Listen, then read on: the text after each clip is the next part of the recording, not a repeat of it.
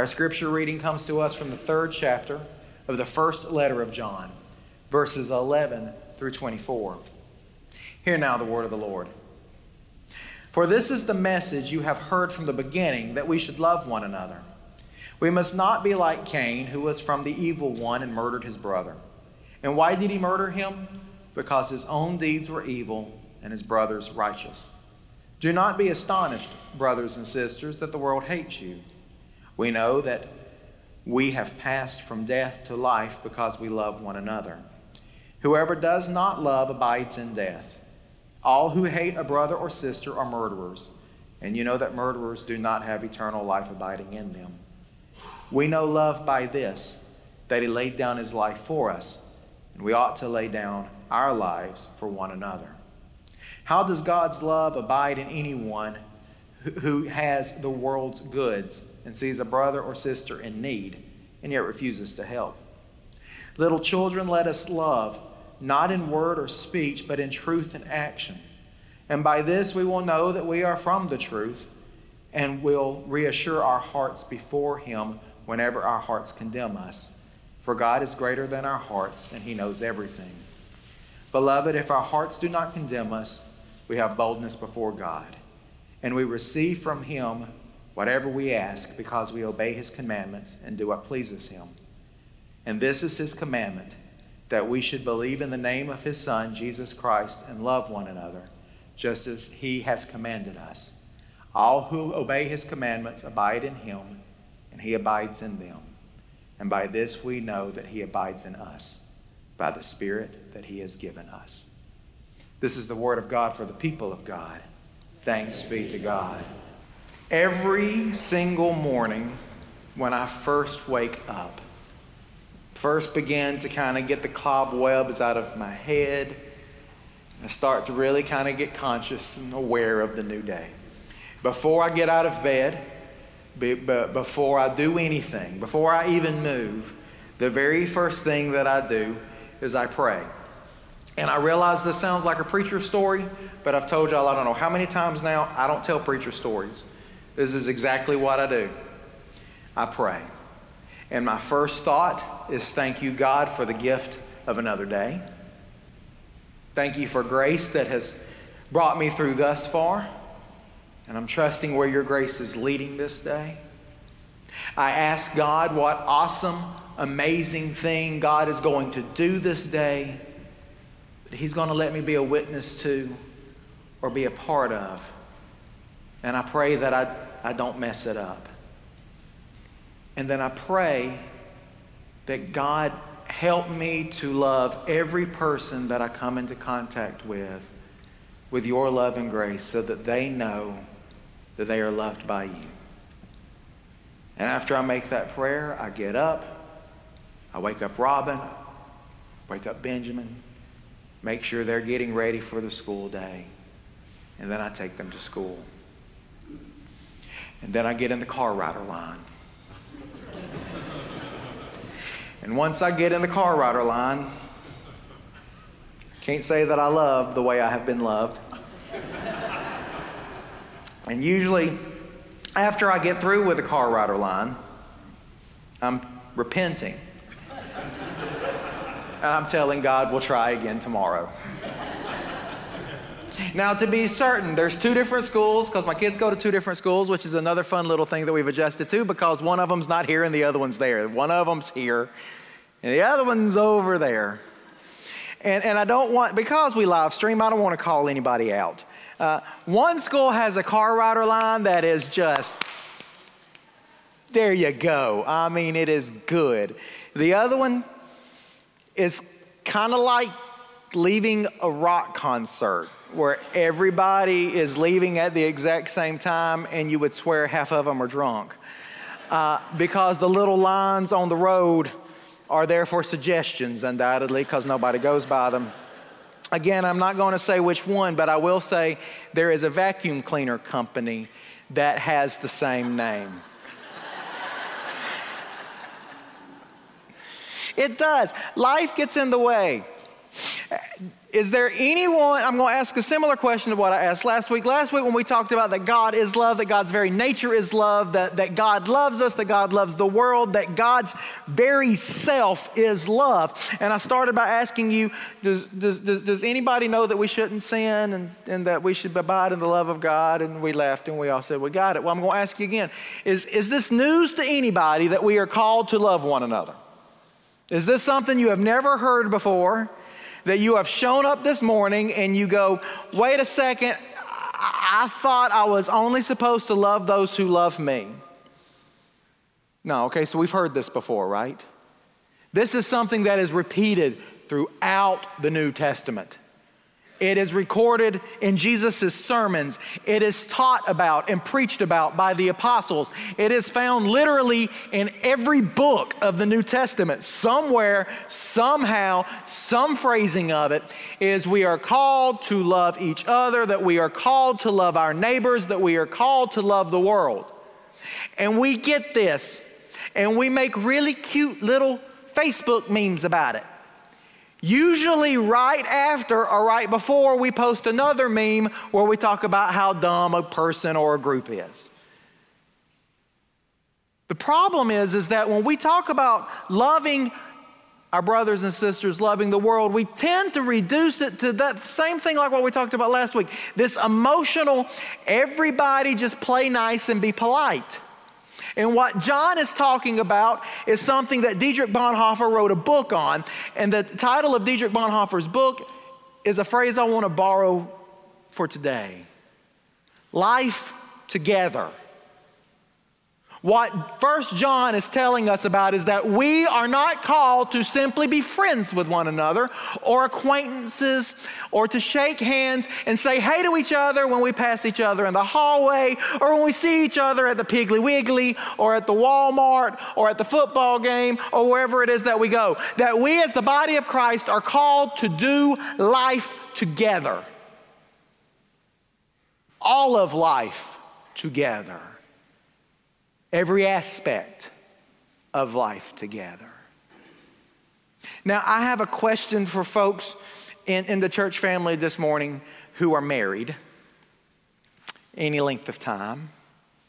Have you ever had a disagreement with your spouse? I know, please, we're not testifying, okay? Nobody raise your hand. Nobody start sharing, okay? Because I don't want to cause a disagreement with your spouse in worship. But have you ever had a disagreement with your spouse? Have you ever had a moment where you have woke up in the morning and you have looked over at your spouse and felt overcome with love and admiration and you have prayed to God, God, I do not know what I have done to deserve this? Or have you ever woke up in the morning, looked over at your spouse, were overwhelmed with another feeling. And your question to God was, God, what did I ever do to deserve this? If you have lived together for any length of time, either you have had a fight with your spouse or you're lying in the name of the Lord this morning. Because it is so common, if you did not notice this, in the declaration of intention, in the celebration of Christian marriage, we stick it in there. We say, do you realize you're here to get married this day? To love, honor, and cherish for better or for worse. Why do you think that's talking about? Well, if someone gets sick, no, we have that one covered in a different proviso, in sickness and in health. Well, no, I'm just talking about what happens. No, we got that one covered too, forsaking all others. It's stuck there right at the beginning, for better or for worse. Because if you do life together with someone, genuine life with someone, where you are there for every up and every down, there are some days they make you laugh, and there are some days we are glad that murder is a capital offense, because that's what runs through our head. You could pinch their heads off. Don't lie. But we still love. That's what John's talking about and calling us to be about as followers of Jesus Christ. It is easy to love people when they are acting loving. But do we love each other enough to be with each other on our worst days? We tend to judge ourselves by our intentions. Have you ever noticed this? We hold ourselves accountable to our intentions. Well, I meant to do something and I was prevented from doing it. It was not my intention to say something hurtful or harmful. It was not my intention to ignore you. It was not my intention to walk away. Have you ever noticed that? We use that word intention an awful lot because we judge ourselves according to our intentions, but yet we judge everybody else by the actions that they do to us. I guarantee you, when someone walked past you, the last time someone walked past you and you said hello and they kept walking, your first thought was not, oh, God bless them. I bet they've got a lot on their mind. Your first thought was, well, I never. Didn't you? Sorry, didn't you? I do the same thing. We're all human beings. We tend to judge ourselves by our intentions, but we tend to judge everybody else by their actions and our interactions with them. We never stop to think, what was another conversation that they had before the one that we had? What's going on in their lives? Are they hurting? Are they broken? Did they just get devastating news? Did they just get off the phone with their spouse and found out that the laundry has been sitting in the washing machine for 3 days and not moved to the dryer? Because yes, I undoubtedly am incapable of walking by the washing machine and looking in it. See, we never know what someone else is facing in a day. We have no clue the weeks that we have had, that we are walking in from on this day. Some of us are walking in from weeks that were absolutely just fantabulous. We got an attaboy or an attagirl at work. We found out we got that promotion. Our kids have wonderful grades at midterms. Everything's going well with our families. Or we just got back from a vacation or a trip or getting to spend an evening with some dear friends. I mean, it has been wonderful. And for everyone who has had a good week, I guarantee you there is someone sitting no more than a pew length away from you that this week has been a struggle. They're learning to live after the loss of a loved one. They just got a really bad medical diagnosis, or someone in their family did. Or no matter what they did at work this week, they couldn't catch a break. It seemed like it was always wrong. They were always getting their hiney chewed about something. Or they found out one of their kids doesn't have really good grades because they're not turning in their homework. Or one of their children has gone wayward. Or there's a relationship where the bad days seem to outnumber the good, and they're really wrestling with what the next steps are. And as we gather in this place this morning, we have become so conditioned in polite society by the world that when one of our brothers and sisters asks us, how are we doing? What is our response? I'm fine.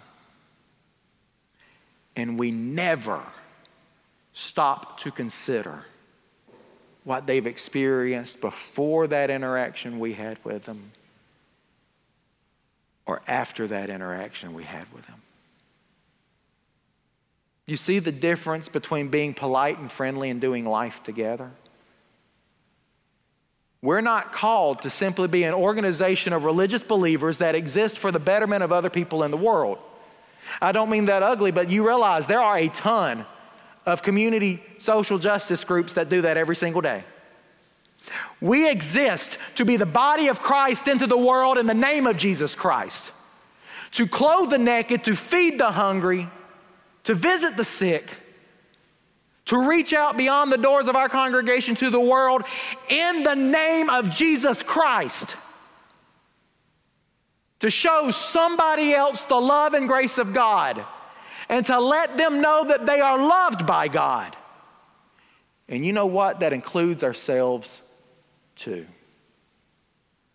The church should be the one place that you come where you don't have to pretend like you have it all together. Your family of God should be the one group of people that you should be able to share anything with without fear of judgment or gossip. But yet so often that's exactly what occurs, even within the church. Someone gets upset with you about something, y'all talk it out, but they still run around telling everybody else about it. Or you make a mistake, right? We all can do that, right? Someone holds a grudge. Or we hold a grudge against another brother or sister. And we have gotten so comfortable with praying the way Christ taught us, to forgive us our trespasses like we forgive those who trespass against us. And it doesn't even enter into our thoughts. And we've become so good at avoiding that we can hear that we are called to love one another and not even realize that we've built a fence around somebody else. See, last week we talked about that God's very nature is love, that who God is, the very stuff that God is made of is love. And it's not this rainbows and butterflies and this emotional feeling. It's an action, it's an attitude, it's a way of living, it's a way of being, it's a way of being created in the grace of God. And since God is love and that's whom we're called to follow, then we are called to love like God loves. The same way we want God to love us is the way we should love other people. It's a commandment, not a suggestion, not a request. It's an order to love one another.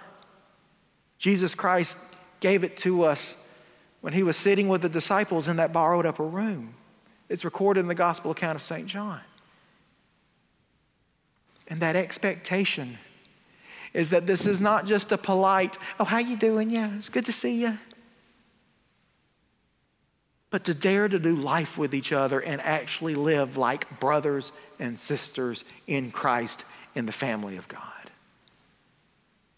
And that's something very different than the way we normally do it. In fact, our love is supposed to be so radical that we are told that the world will know that we are followers of Jesus Christ.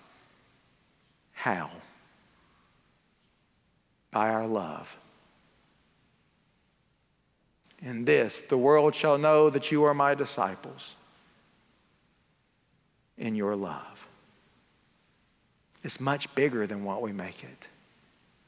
And it's much more challenging, and without the grace of God, it's impossible. Because if we're going to do life together, there's going to be some times that we have misunderstandings with each other. There's going to be some times that we step on each other's toes. There's going to be some times that we just rub each other the wrong way because you're having a really trying day and I'm me. And so I come up to you and want to goose you in the ribs. Not a good time. Or I want to pick on you about why you've got your hands full with stuff, and you've got your hands full with stuff because somebody else dropped the ball with something and you're trying to take care of their stuff and your stuff and deal with the family and you got to get somewhere else. And it'll be the same way with me. I know this is a shock. My family's not perfect. It's perfect for me. But there's still some things Melissa could improve on.